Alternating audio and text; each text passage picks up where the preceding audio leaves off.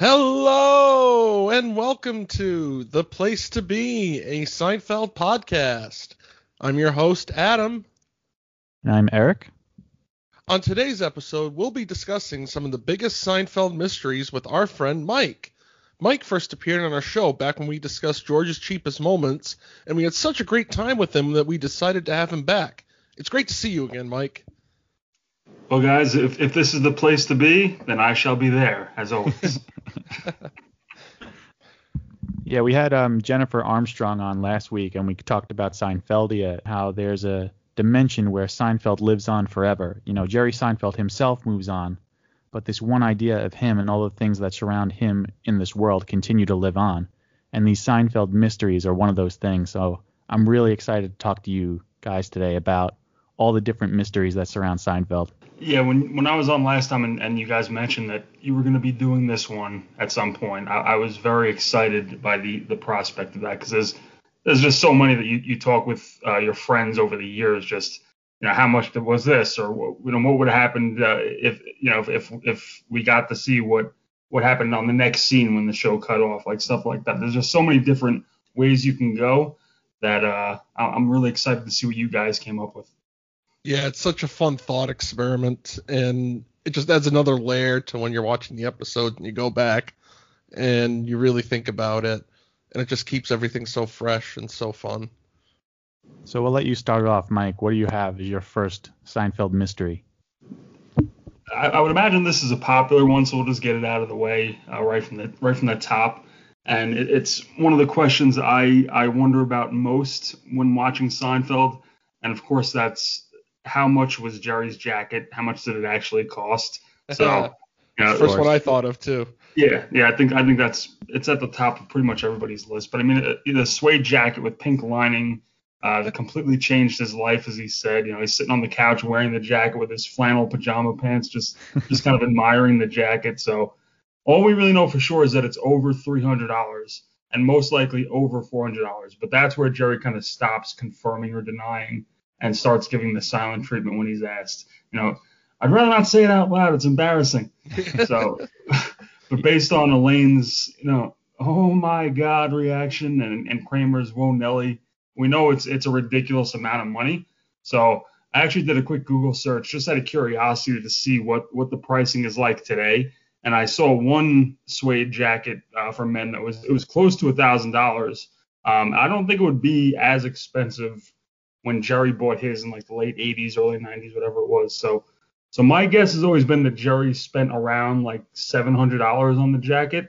I think that's enough where it's not like a crazy, ridiculous amount, but it's enough to like shock your friends, as it did with Elaine and Kramer, and George is going crazy trying to figure out what it costs. So how much do you guys think it cost?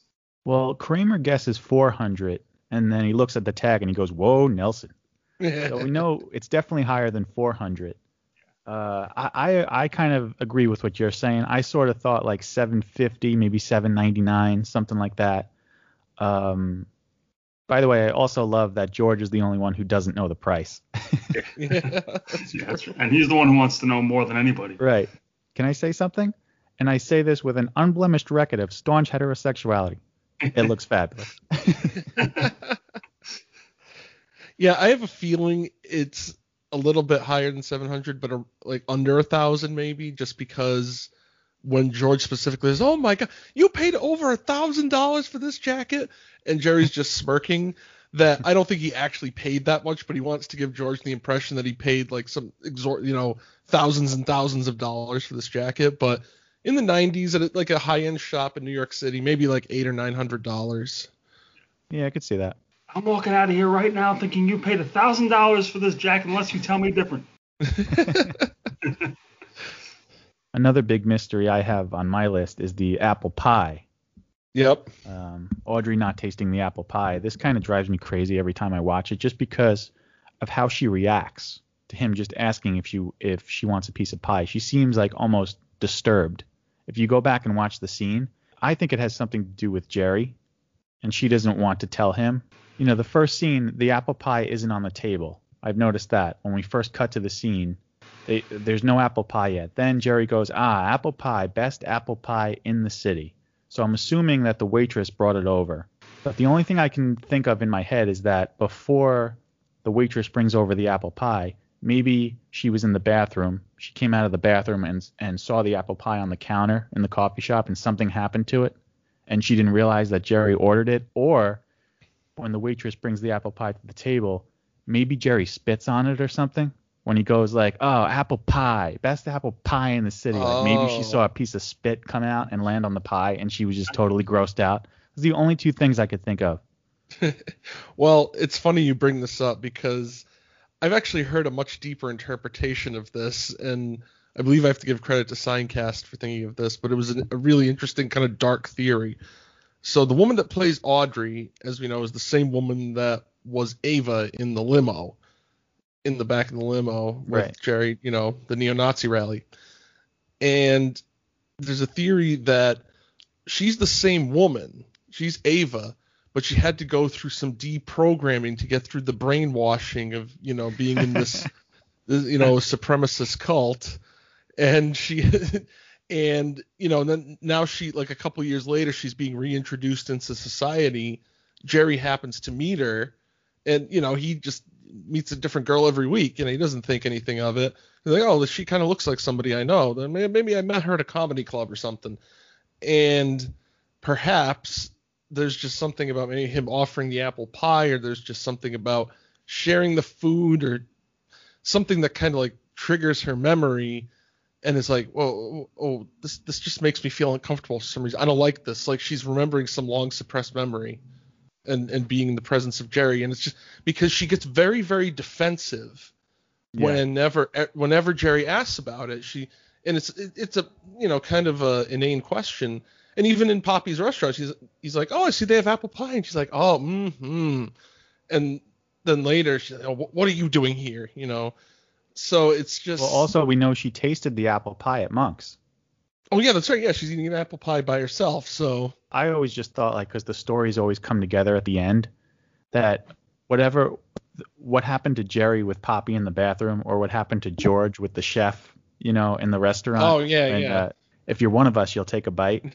I just feel like something similar happened to Audrey. So that's kind of my take on it. I don't know if you have anything to add, Mike. I know we kind of said a lot, but. Yeah, I always kind of just felt like it was kind of a full circle thing where she saw the apple pie get contaminated in some way and didn't want to eat it, and for some reason didn't want to tell Jerry exactly what happened or why she wouldn't. But I mean, it's odd for sure, but she kind of acts like she had some kind of traumatic childhood experience with apple pie and just refuses to eat it. Like she's just sitting there nodding her head like a psycho. But again, Jerry kind of did the same thing and just didn't want to tell her the real reason why. So obviously there's something that happened, some reason she doesn't want to share it with him, and that's what happened. So I love when Jerry goes over to the woman and he's like, I noticed you offered your pie and you waved it away.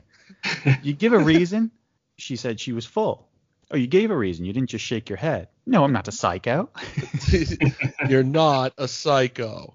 Well, I think we determined who the psycho is. Yeah, we certainly have.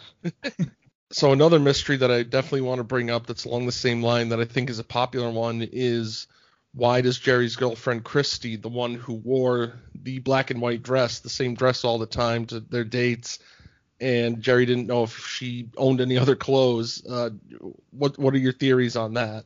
Well, it was 3 days before Encounters, right? When he's talking to George in the coffee shop. Yeah. So George suggests maybe you caught her on the cusp of a new wash cycle. But shouldn't it re-enter on the same time from the cycle? Maybe she moved it up in the rotation. It's our first date. She's already in reruns. Einstein wore the same outfit every day. Well, if she splits the atom, I let it slide. I just love when they're out to the restaurant. I'm just a little worn out. I know exactly what you mean. Oh, I'm sure you do. What do you think, Mike? What's your theory on that? After that, I just think everybody kind of has their go-to outfit when you go out. You have that favorite shirt, favorite pair of pants, whatever it is, and she obviously really liked that black and white dress and bought maybe 5 or 6 of them. And whenever she has a big night out, that's her go-to. But she didn't expect Jerry to pick up on it so quickly, I guess. Or I was gonna say, another thing that it might be is that, women might wear different outfit combinations of like black tops and white skirts and rompers and whatever they wear.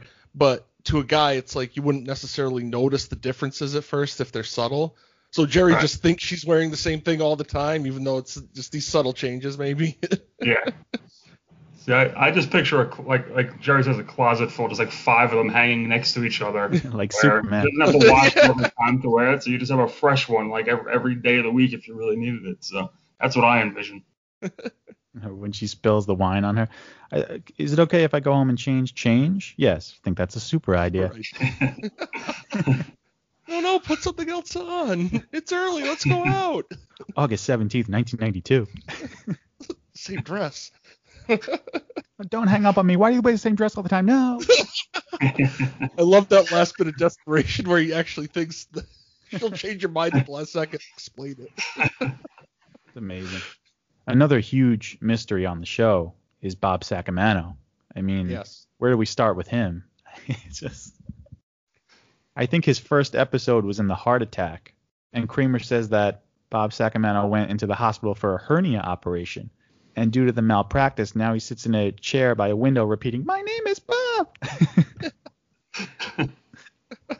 And in the fix-up, Kramer says that Bob Sacamano got a job at a condom factory in Edison, Yeah. and Jerry's like, oh yeah, the guy from Jersey. So it's kind of interesting. They say that Bob lives in Jersey. So Yeah, and Kramer reveals that Bob Sacamano once was in a mental institution. we also know that Bob Sacamano's father also lives in Del Boca Vista. It's true, yeah. Sacamano Sr. screwed me. Sounds like Bob Sacamano's had a very interesting life. One of my favorite Sacamano references is when in the chicken roaster when Jerry stays at Kramer's. He's like, my friend Bob Sacamano called. Like, and Elaine's like, I thought it was Kramer's friend. Yeah, well, he called last night. We got to talking. But this was one of my he kind of relates into one of the mysteries I was going to mention, and it kind of ties a few in together. There are a few Seinfeld characters whose appearance in the show remains a mystery throughout. Mm-hmm. So I wanted to combine all those into one question to ask you guys. So if you could see one person or one character, which would it be? And here are your choices: the Bubble Boy, the Pig Man, Tony after the bandages are off, Audrey after her nose job, Bob Sacamano, or the Ugly Baby. Which one would you choose? I would definitely go with Bob Sacamano, for sure. Interesting. Well, we do see Audrey after her nose job, though. I mean, after the first nose job, the one where Oh, she gets the botch nose Yeah. job. Ooh. Yeah. I kind of want to see the Ugly Baby just because it has my name. Yeah, the Ugly Baby was my choice too. That was at the top of the power rankings, Nice. only because for it to cause that reaction from Jerry and Elaine and Kramer, like what does this baby look like to have that type of reaction where you can't even really eat around it because it's so ugly?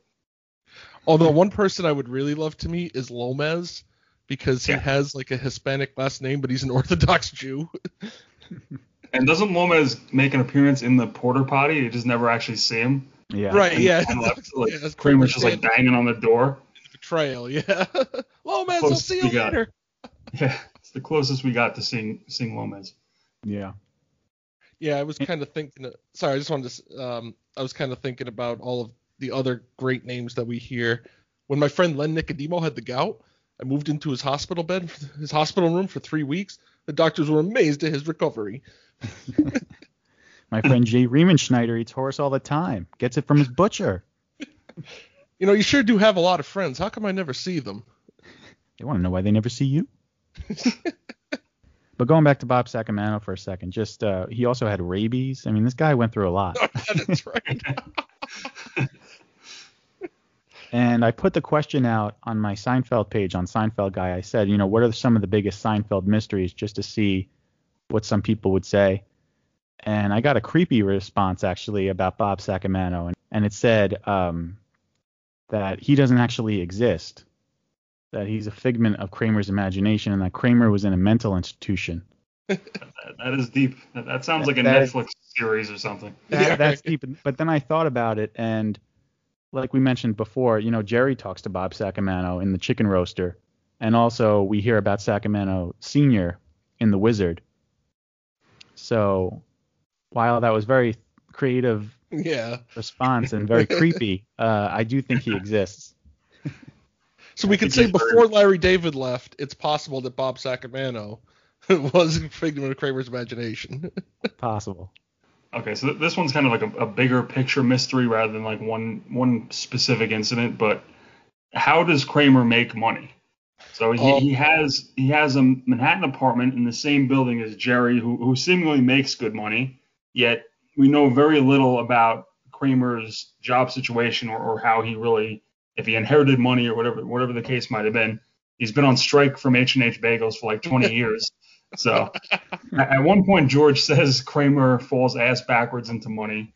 And Kramer has that one line where I think it's George is looking for change, and Kramer's like, I only got hundreds. So obviously he has money of some kind, but he's always trying to make money with these get rich quick schemes, like whether it's the lawsuit with the tobacco company, or he's after the heir of the O. Henry candy bar fortune, or he's suing Java World because the coffee's too hot, or just like inventing things like the Bro or the beach perfume, the coffee table book, or teaming up with Newman for the bottle deposit plan. Like he's always trying to make money, and he has all these different schemes to make money, but none of them ever seem to work out. And yet he's still paying his bills. He's still going out. He doesn't really need food because he takes it from Jerry. But he's had a few odd jobs along the way. He's like the stand-in and filling in seats at the Tonys and the mall Santa Claus and stuff, but nothing long-term, nothing high-paying. So how do you guys think Kramer is living day to day and paying his bills? Well, when he says that Kramer fell ass backwards into money, I'm not exactly sure what that means. Did he inherit a lot of money from someone? That seems like something that George knows about that we don't. So I'd like to know more about that statement. Yeah. It seems that way. And we don't know anything about Kramer's father. Like, we know Babs, and she doesn't come off as wealthy, really. So unless something came from his father, which I guess is very possible. But there's also the possibility that Babs, maybe there was some sort of lawsuit, and one of her suitors, something happened, and and she got some money, and Kramer got some money. Another thing that I think of is that, it's kind of sad, but like maybe Kramer is possibly a widower, and that he married this rich woman, because in the letter he talks about hopping a steamship to Sweden. It was a big one. And possibly he met somebody over there, some wealthy Nordic woman who was older than he was, and got married, and she left him all kinds of money in her will, and then he came back to the States with it. And then in season 7, in the engagement, he's talking about marriage, the prisons, man-made prisons, you're doing time, and he's speaking from experience. It seems like he's speaking from the heart, even though maybe he loved this woman and he was with her for a few years and couldn't take it anymore. It's too much. Then he joined the army and was kicked out. You just blew my mind. But seeing how Sue happy Kramer is, I feel like there was a lawsuit somewhere along the way where, whether it was Jackie that got him a nice handout or something, like, I think he made some money that way. Or we know he used to have a problem, so he could have won big at the casino one night, or betting on a sporting event, something like that. Yeah, how much did Calvin Klein pay him for doing those underwear ads? Maybe he socked some of that money away. He did sell the movie rights to the coffee table book, didn't he? Yeah. He had money from that. I just love the stark contrast, though, because like you said, in the mango, he said, I only got hundreds. But then later in the reverse people, it's, got to keep the big bills on the outside. It's a 5. That's a good point, yeah. Another one of my absolute favorites is at the end of the 7, when Newman has the girl's bike, has the Schwinn Stingray, and this is Kramer's hard up for cash, $50. Can you believe it? I love how Kramer takes anything. He'll take anything you offer him, he'll take it. Yeah. Like Jerry's old jacket, tying it back to our first mystery. He wants that old leather jacket so bad. And he doesn't even give it back when Jerry's other one gets ruined. I also think that his apartment might not be his. It might belong to someone else. Like he's renting?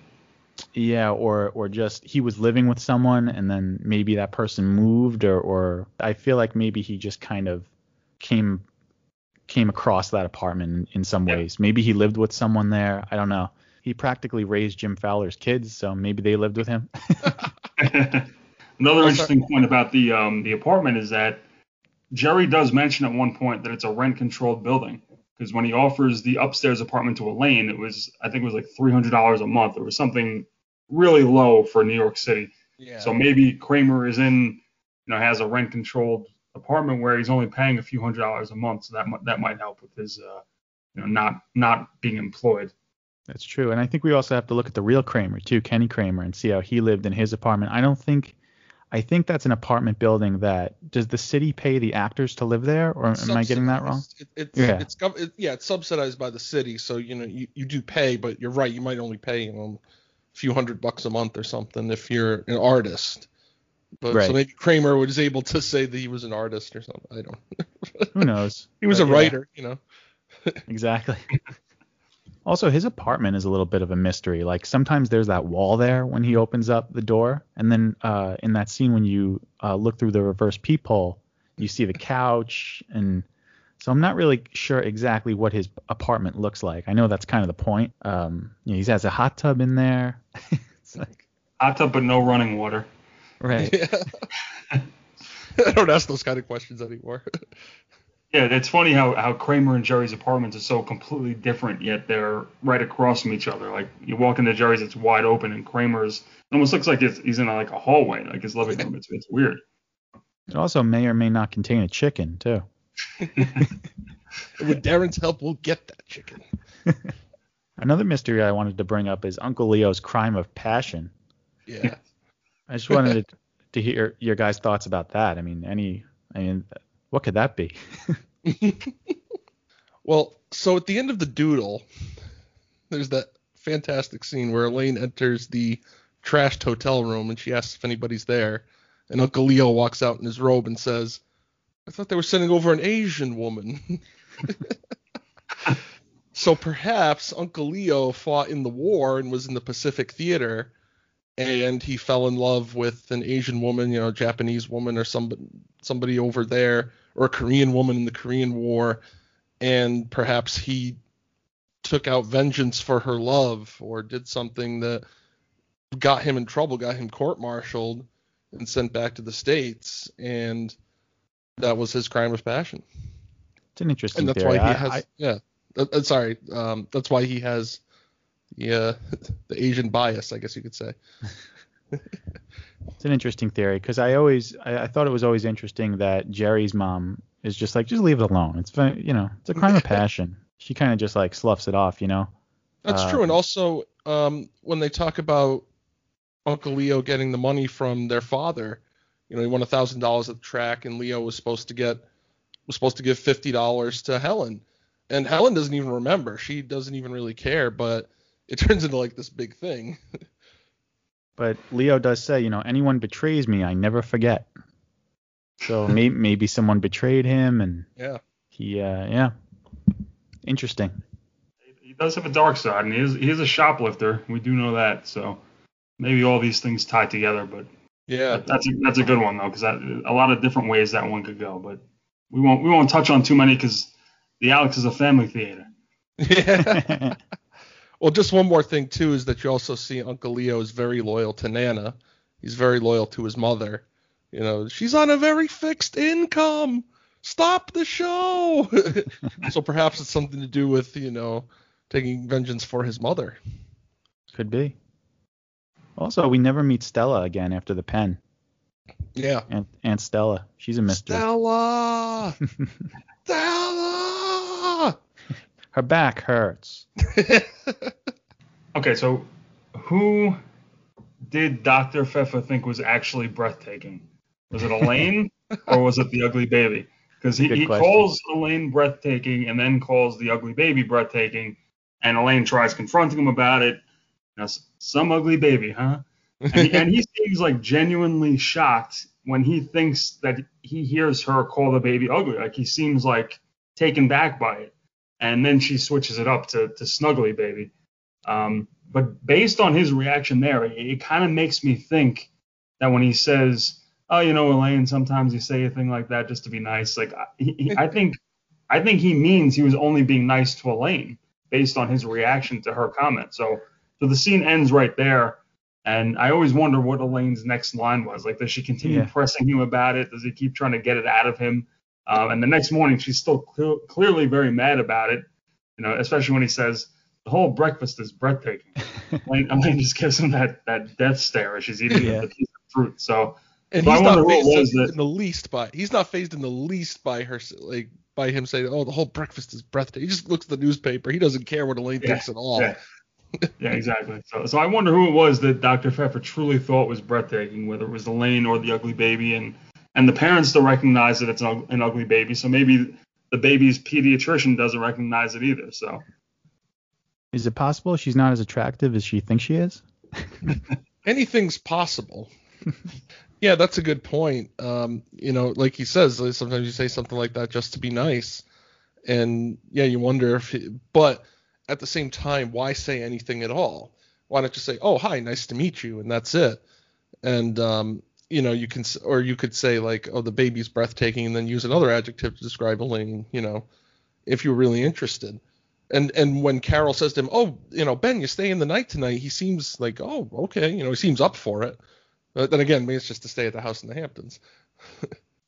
I've never been called breathtaking either. The more I think about it, I might have to change my answer to your question. I think I want to see that ugly baby. Yeah. He's on board. So the ugly baby takes the sweep with the three of us. So one that I thought of recently is, what did Susan ever see in George? And also, like, talking about how did George get some of these women that he dated? Because some of them seemed like, okay, they're more realistic, but then there were others, he dated a model, for crying out loud, but what did Susan, because Susan seemed like, she was a smart woman, she was tough, and, it's not like she needed to be with somebody, especially not George, and she just, like, dated him and became a lesbian, and then it didn't take, and then decides to get engaged to him, and, she was more excited and more ready for the wedding than he was, for sure. So, so, like, I just wanted to know, like, what your guys' thoughts were on that, and his dating in general. I always wondered that with George and Susan until we meet her parents. I think once we meet Susan's parents, I think everything makes sense. You start to understand why she's with George, and just, I mean, those parents are, they're not quite the Costanzas, but they're definitely, they're out of their minds too. Well, they're like the Costanzas of Park Avenue. Right, exactly. They're like the upper crust Costanzas, yeah. But I just felt like when we first met her parents, I was like, oh, this makes sense. Now I see why Susan is with George, That was my take. Yeah, honestly, I feel like pretty much every girl George has ever dated, I've wondered what they really see in him, because he's not a great boyfriend. He's got a short fuse. He's cheap.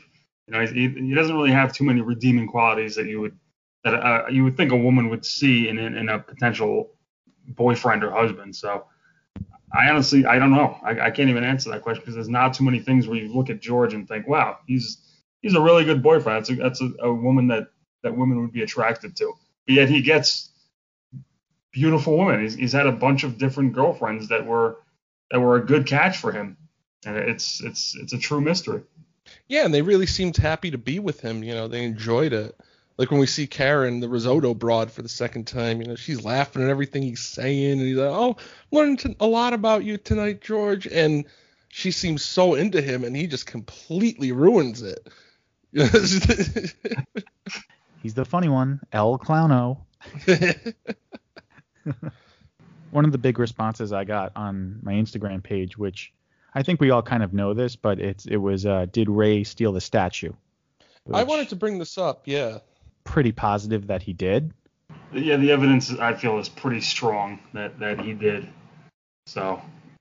Yeah, the evidence is pretty strong, I agree. But somewhere in the back of my head, there's always a part of me that says, I was thinking about this today too, there's always a part of me that says, maybe George was just lying, and he did take the statue from Jerry's apartment afterwards, and he broke it or he lost it, and just didn't want anybody to say anything, so he just went along with the lie. Because I could totally see him doing that. And I mean, I know it's a little bit of a stretch, but for some reason, like, I always think of, the characters being more horrible than like the main four being more horrible than the people that are the side characters. To me, it was just always too coincidental that this pretty unique statue was in Jerry's apartment, and then this guy comes in, he's there by himself, and then he just so happens to have the same statue, the same exact one at his apartment. So It was always too coincidental for me to even consider that he really didn't steal it. And George is just like, he's so angry about it that I think it's just, I don't think he would have schemed that much to kind of cover it up. I think if he broke it, he would say he broke it, and then he would still try to get it from Ray in some ways. So there are no big coincidences and small coincidences, only coincidences. Another one that people brought up on my page, which I think we definitely know he took it, was did Tom Pepper take the raisins? Which we actually see him take the raisins in the scene, and then we see him eating them later on. I think the bigger question is, why did he take the raisins in the first place? Yeah. Why would you risk not getting a job over a box of raisins that you could pay $2 for at a supermarket? And I thought about this, and my take is that it's a comment on actors and how strange they can be. You know, by this point, Larry and Jerry were 4 full seasons into the show, and they worked with actors like Michael Richards. I mean, we all love Michael Richards, but he can be very method and very serious and difficult to work with at times. And I actually heard a great story about him. He met with the Farrelly brothers to be in their movie Kingpin. Not sure what role it was for, but they had a meeting together and they had a bit of a disagreement. I'm not sure what it was about, but then Michael Richards asked to use the bathroom. He goes in the bathroom, he's in there for a minute, then it's 5 minutes, then it's 10 minutes, then it's 20 minutes. They start getting a little nervous. So they're like, what do we do? They knock on the door. They're like, Michael, are you in there? No response. So now it's like a half hour has gone by. And they're like, we're going to have to break the door down. I mean, this could be an emergency. So they get something from the room. They bang the door off the hinges. Michael's not in there. He went out the window. Oh, my God. So when you hear stories like that, you know, Tom Pepper taking the raisins doesn't seem so crazy. Why would he go out the door? The window's right here. Yeah, and I was just about to say, too, that it seems like it's a little bit of maybe a meta joke that he's being really method and thinking that that's something that Kramer would actually do. Mm-hmm. Or if Kramer were to audition for something, he would take a box of raisins just because. Right. So moving on, how much do you think Jerry's check was in the Cadillac? Ooh, that's a good one. When he buys the Cadillac for his parents. I always figured it was like over 6 figures, and that it was like this really big break for Jerry, that he played like this really big event, and that they paid him really well. Maybe he was the headliner, because it seems like it was this once in a lifetime thing, and it comes a little bit later in his career, it's season 7, and I love the line too, where he's just like, I was thinking about donating a large portion of it to charity. Oh, really? No. But to buy a fully loaded Cadillac, even back then, it was probably like 30, 40, 50 grand for what he got. And, it doesn't seem to even faze him to pay that. So, maybe that was like half of it or something. I always thought his check was $20,000 because the Kelly Blue Book value was $22,000.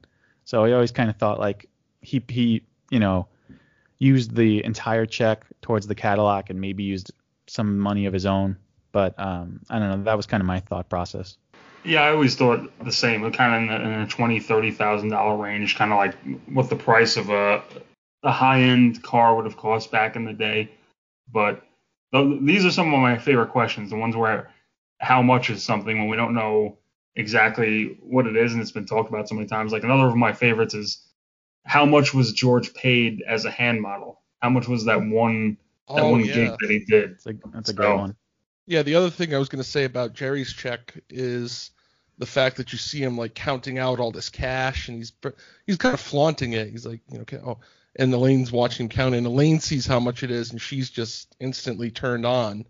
So that's why I was 85. thinking it's like, yeah, I was thinking it's like this amount of money that, none of them have ever really seen before all at once. Well, one I wanted to bring up is also in the Cadillac. How did Elaine's friend know Marissa Tomei?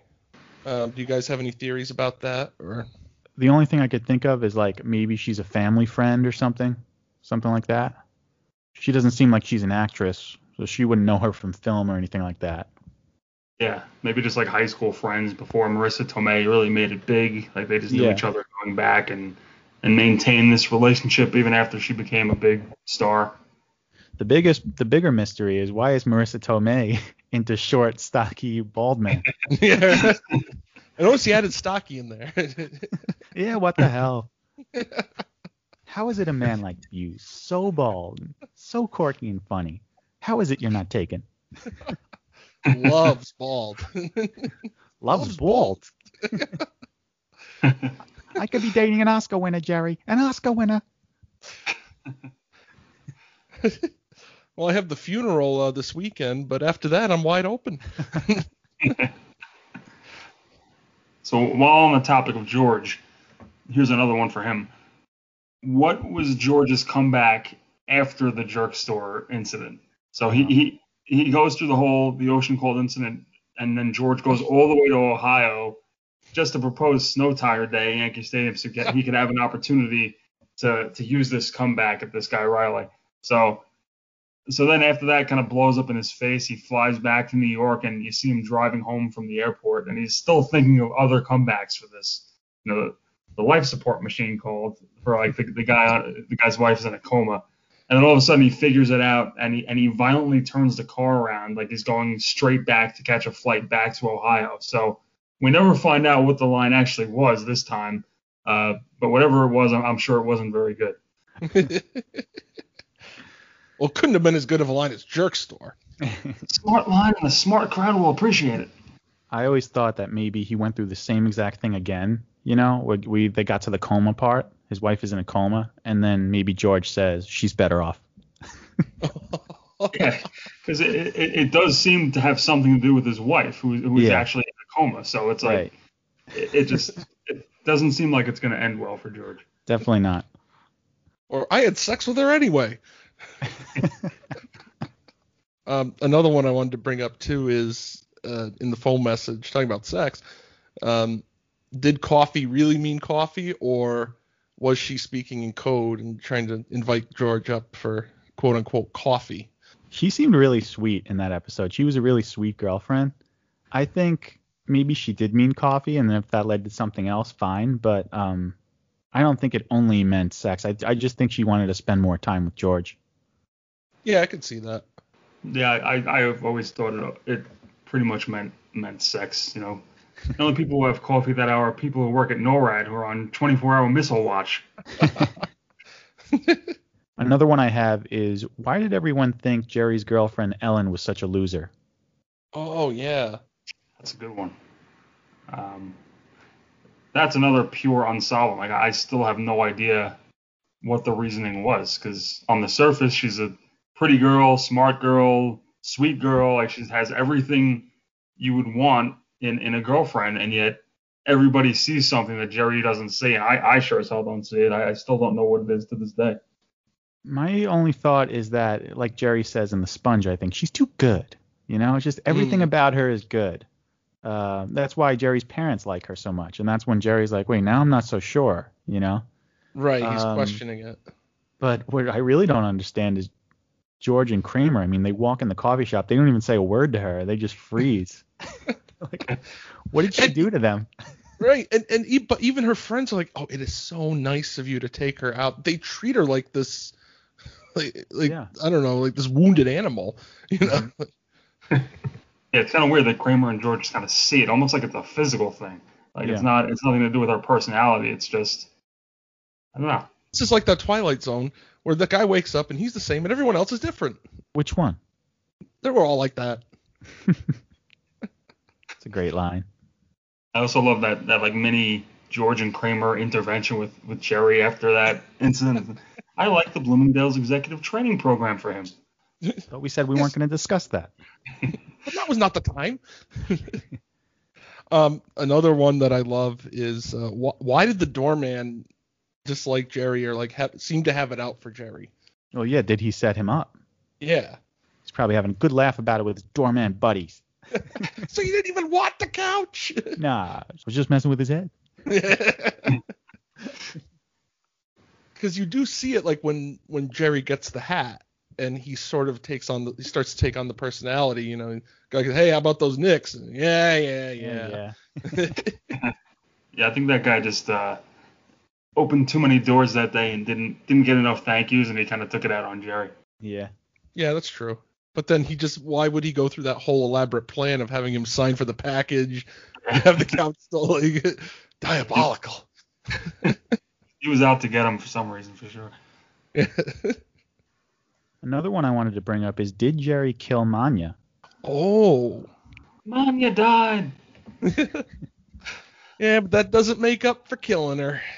If you're a spirit and you can travel to other dimensions and galaxies and find out the mysteries of the universe, you think she's going to want to hang out at Drexel's funeral home on Ocean Parkway? George, I met this woman. She's not traveling to any alternate dimensions. Here's another one I'd throw out. How did the feud between Jerry and Newman actually begin? I had that too. Yeah, where did that animosity come from? Yeah, like Jerry calls Newman his sworn enemy. He tries to get him, help him get transferred to Hawaii just so he could be nowhere near his home. And Newman says the next millennium has to be Jerry free. Like, those are pretty strong statements that they make. And like, we know they don't like each other. We know they once made a brief alliance, but we don't know how that rivalry kind of started. Like, what caused it? Yeah, because in the suicide, Jerry just kind of says, "Oh, big mouth Newman," and it just seems like Newman's this troublemaker that for some reason just wants to see Jerry sort of suffer, but he's also kind of being semi-loyal to Martin at the same time, where he can kind of use that as an excuse. So I have two theories with Jerry and Newman. The first is, you know how when you're friends with someone, but you just can't be friends with their friend? You know, it's like you and this other person, you're both friends with this one person, but for whatever reason, you just can't get along with them. That's kind of my thought process with Jerry and Newman. And the other is, and this is a little deeper, I think on some level, Jerry might think that Newman is responsible for him and Elaine breaking up. Like, maybe he said something to Kramer, or maybe he said something to Elaine, like way, way back in the day. I have some theories about this. Like, maybe he went through her mail, because he does say in the reverse peephole, you know, if this is about me opening your mail, I never did. Yeah. You know, anything I had was already open. So maybe Jerry suspects that he somehow is responsible for Elaine breaking up with him, or the two of them breaking up, but he can't really put his finger on what exactly it is. He just knows he has a big mouth. Jerry also has a lot of jokes and quips and remarks about the post office in his stand-up. So possibly one night, maybe Kramer said to Newman didn't even know who Jerry was, and Kramer said, "Hey, let's go see my buddy do the stand-up show. We got to go support him." And he saw, the thing about putting the criminal's picture up in the post office is one of the wildly optimistic crime-fighting ideas. And Newman got offended at it and said that, I don't like this guy making fun of my profession, and that was it. And he just has such a fierce loyalty to the post office that he can't handle it. Because we do also, going back to the other thing I said, because we do find out eventually that Newman's in love with Elaine. So maybe just the combination of him being in love with Elaine, maybe Jerry being suspicious of him in some way. I don't know. I just always thought maybe that was one of the reasons. Perhaps there's more to Newman than meets the eye. No, there's less. I've looked into his eyes. He's pure evil. And now Newman, do you think Newman is his first name, or do we just not know his first name? I was wondering about that too, what your theory was. I feel like he has one name, because on his business card it just says Newman. Yeah, that's a good point. Yeah, and he doesn't want, maybe his name is Newman. He just doesn't want people to know. Or maybe he really hated his first name and just goes by his last name, or maybe he never knew his first name. We do hear that girl in the bottle deposit say Norman, but we know that was a mistake. Goodbye, right. Norman. That's great. Everything okay here, postal employee Newman? I was going to say, too, Newman has quite a turnaround, because in The Revenge, he's suicidal. And Kramer's like, oh, no job, no woman. I called the right guy. And he's kind of like Kramer says he's faking it, and then they have the little thing. But then by the third season, you find out, or by the fourth season, excuse me, you find out, oh, I'm a United States postal worker. Yeah. So in a couple of years, he got his life turned around. So.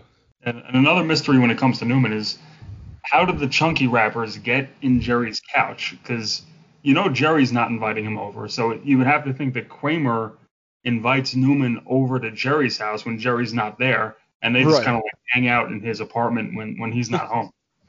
Exactly, and I'm sure Jerry just assumes it at that point. Yeah, well, we see him catch them a few times. He walks in, he's like, oh, hey, fellas, can I fix you some drinks and sandwiches? We already ate, but you can clear some of this stuff out of the way. Thanks for having me, guys. Another one I was thinking about, this is very random, but who is that picture in Elaine's apartment of? There's a picture of a woman right behind her couch on the table. I always wonder, like, is that Grandma Memma maybe? Yeah, it definitely looks like a grandmother when she was younger or something, like from the 1940s or 50s. That's what the kind of tone of the picture looks like. No, I was going to say, another one I thought of is, what did George exactly do with the Yankees? We never really figure it out because there's always these vague little things. But when, in the summer of George, after he gets fired, Jerry's like, you took him to the World Series. I got to give the players most of the credit for that. I made all those hotel rooms, all those buses arrangements. No, I don't know who did that. So what exactly did you do there? I tell you, they got a pastry cart over there you wouldn't believe. Also, I'm in and on my personnel file at work all the time. Yeah. Well, speaking of the Yankees, what was the project that Wilhelm gave him? Oh, right. That's what I was about to say. And what was he supposed to do downtown? Yeah. It's all downtown, George. You've got to go downtown. Just like the song. Don't hang around and let your troubles surround you. There are movie shows. And also, what did Wilhelm do that made Steinbrenner send him to the nut house? Yeah, that's right. Yeah, what was in that report, or what was supposed to be in there? What could he have possibly done?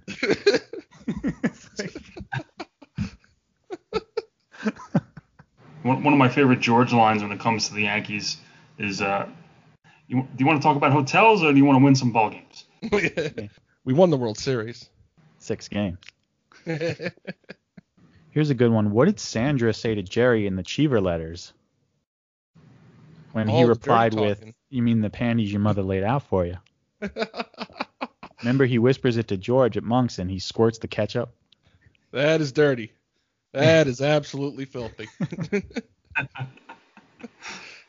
Yeah, because Jerry says, then she starts talking about her panties. I gotta need some water here. So she was probably describing them or something, or saying, this and that, doing something with them, and that's how Jerry blurted out the line. Also, while we're on the topic of sex, what was the move? Oh, yeah. We hear a little bit of it. You're going to need a headboard. You got a headboard? Yes. Is it padded? No. Good. Can't be more than a 1 foot differential in your height. Otherwise, you can really hurt your neck. Is there a knuckle involved in any way? Now, the end is an option. I like the swirl. I feel the swirl is a good option. He uses the pinch, which I find a little presumptuous.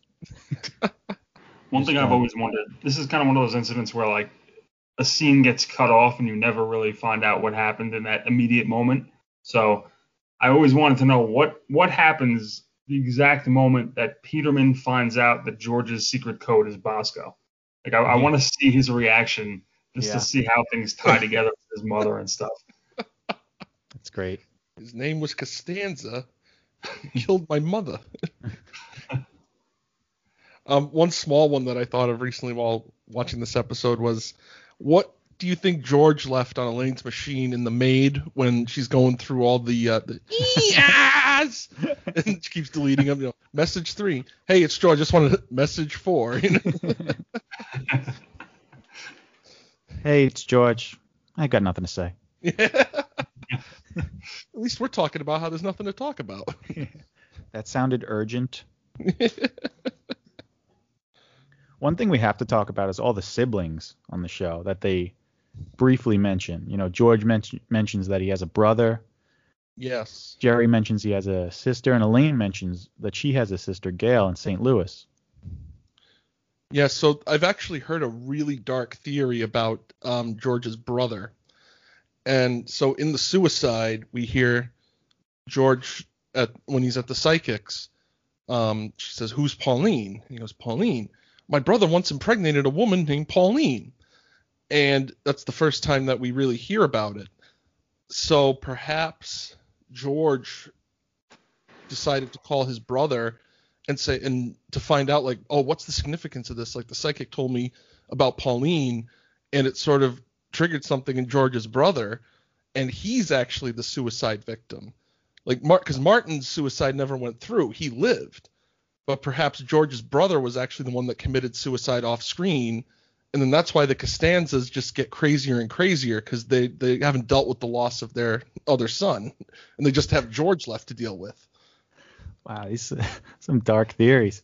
Yeah, seriously, I don't remember where I read that, but that's always stuck with me. That is interesting. And also on that same subject, what was she going to tell George was going to happen on his trip? That she didn't want him to go on the trip, because we never actually hear. It couldn't have been the jellyfish. I'm not buying that. It's not. Kramer got stung by a jellyfish. That's not what it was, because she seemed like she really wanted to tell him something. Yeah. Like, you can't go on that trip, George. Yeah, that was a life or death type of warning. Like, right. Do not go. Right. So I just thought that was a big mystery. Yeah, exactly. I'm surprised this one didn't come up yet. Why does Frank Costanza's lawyer wear a cape? Well, it's good cape weather, cool, breezy. Well, perhaps he is a superhero at night, because we see him saving Noreen from jumping off the bridge. I'm Frank Costanza's lawyer. True caped crusader. Yeah. What about this one? Did George plant the dime in the glasses episode? Oh. Because he eats an onion and he thinks it's an apple. And then he's talking about I was spotting those raccoons. They were mailboxes, you idiot. I didn't have the heart to tell you. Yeah, that's the other thing, too. Why did Jerry wait all that time to tell George? Oh, I didn't have the heart to tell you that they were mailboxes, not raccoons. Because that doesn't seem like Jerry would do it to spare George's feelings. Definitely not, no. If anything, he would say it, like, right away when they got back. By the way, George. But he brings it up in the end. I still think you planted it. And George doesn't really answer. Yeah. I always wondered that. I mean, based on what we were seeing of his vision in that episode, you would think that dime was definitely planted, just to prove a point. Exactly. How about this one? How did Kramer become friends with the soup Nazi? That's a great one. Because you look at the time that people have on that line and how they don't want any chatter at all. Like, it's in and out. So at what point did Kramer see an opening to conversate with him to a point where the soup Nazi actually, like, befriends him? It's true. Well, we don't know the hours of the soup stand. Maybe Kramer was waiting for him one day when he was coming in to open up, and he just said, "Hey, I understand what you're going through. You're this tortured genius that nobody understands, and I don't like that they call you soup Nazi." And for some reason, Kramer's got the Kavorka, so maybe it works on guys too, Yeah, I think Kramer just has a way with people. That's just the magic of Kramer. So, Eric, you kind of touched on this one earlier, and it was, why did Jerry and Elaine break up in the first place? And then beyond that, moving towards the finale, what was Elaine about to say on the airplane when it seemed like she was about to tell Jerry that she loved him? But that's not Seinfeld style. Like, she definitely wasn't going to say that. She was going to say something else. They just wanted to kind of leave that kind of mixed, kind of ambiguous as far as what she was going to say. So something derogatory. I always wondered that myself, because I don't think she was telling him that she loves him. It's just not. It's not how they are with each other. Maybe she was actually going to say, "I've always loved United Airlines," and she was just screwing with him, saying that this plane's a piece of crap. No. I agree. And also in that same scene, George says that he cheated in the contest. But when exactly do you think he cheated in the contest? Do you have any theories about that? Oh, so I believe that there's a scene when it cuts to all of them in bed, and instead of George sort of tossing and turning like Elaine is and Jerry is, he's just lying there staring up at the ceiling with his hands on his chest. And I feel like he's being more pensive and thinking like, oh man, should I do this? If I do this and I lie about it, will I get away with it? And he's got this look of guilt and just thinking about, should I do this or shouldn't I do this? And I think that's when he broke. Makes sense. Yeah, I think George, knowing the liar that he is, was probably cheating throughout. It wasn't like a one-time thing. He probably just, from day one until the end, he was probably cheating the whole time. Yeah, and he ended up being the winner. Yeah. So I think we've went through, some of the biggest mysteries of the show. I'll now just kind of like run down the list of some of the other answers I got on my Instagram page real quick. So there's what is George's SAT score? Oh, yeah. Who got the parking space, Mike or George? Well, just for that, I think George deserved it. But yeah, definitely. How did the family get in the sack in sack lunch? Maybe it's a giant sack. What did George tell Jerry in the Serenity Now when he's like, I think you scared me straight? Oh, yeah. Everything I'm capable of. Whatever happened to Kramer's dog? Oh, yeah. Well, also going off the animal theme, whatever happened to little Jerry? Because all you see in the end is, Kramer trying to protect him in the ring, and the dog with the glove on his head is pecking at Kramer or Jerry or both of them. It's true. Another one someone wrote was, what was Jerry's comeback to Brett? He's like, you look like you could use a real meal at a solid restaurant. He's like, you look like you could use it, Jerry. We touched on this in the George's Cheapest Moments episode, but it really is one of my favorite George moments, and it is such a gigantic mystery to me, is just how did George take that picture at the funeral? How did that happen? Because he had to fight his way in. And then how did he explain that to the person who took the picture, why he wanted to take a picture next to the coffin?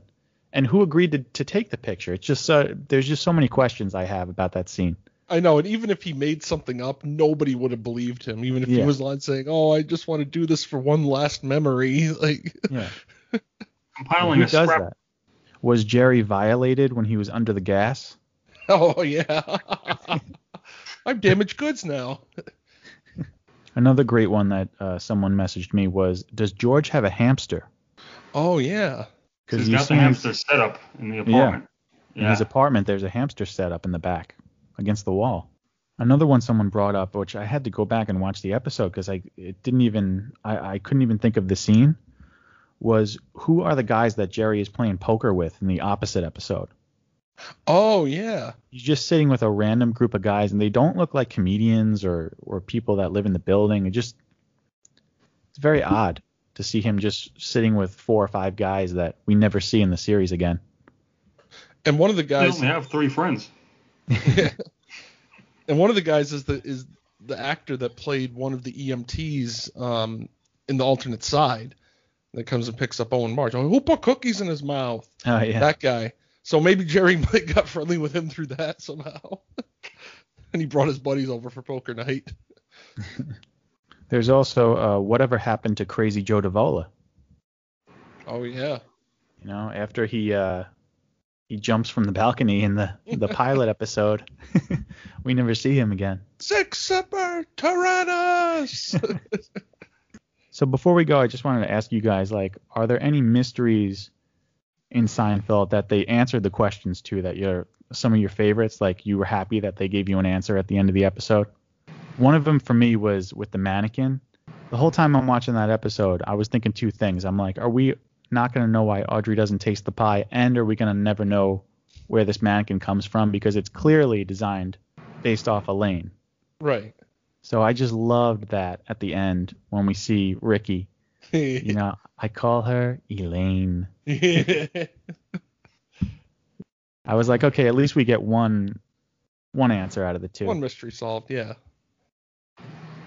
Yeah, for me, it kind of ties back to what we were saying before with the Bosco, because the episode ends where Peterman's trying to get George to give him the secret code, and then obviously he's hesitant to do it. We don't really know exactly how that plays out, but then when it comes back, You get the, short, devious, balding. His name was Costanza. He killed my mother. Like, so you do have that kind of closure with that obviously it did come to light, and we just don't know exactly how it played out. But I like that they at least gave us that final piece there. Yeah. One that really comes to mind for me is in the non-fat yogurt, when at the end when Jerry says, "Oh, well, the yogurt verdict is in. Fat." And they actually prove it, and they decide to, thanks for ruining my daddy's business, you fat fuck. But it's great. I mean, one last one I could think of, and maybe it's a good place to end because it is the finale, but whatever happened to the Jerry sitcom? Because they all go to jail. They were there for supposedly a year. Did NBC just kill the entire deal, or did it come back after a year when they were out and free? So that's one I guess we'll never really know. Yeah. And when they got out, was there still Pneumanium? Were they still invited to the party? Yeah. Did they still listen to Christopher Cross and have cubed ice with 200 folding chairs? Guess we'll never know. That's right. But this has been a lot of fun. I think we went through some of the greatest mysteries of Seinfeld, and we want to thank you for joining us, Mike. It was so great to see you again. No, thank you guys for having me and running through these Seinfeld mysteries that I've always wondered about. So if there was a place to do it, it was the place to be right here. Yeah, no, this was great. We'll definitely have you back soon, and I'm sure there was a bunch of mysteries that we missed. Maybe we'll do a part 2 or something. Or if there's other topics that interest you that you'd like to come on for, let us know. We'd be happy to have you. Yeah, I'll definitely do that. And thank you guys as always for having me. It's always a lot of fun.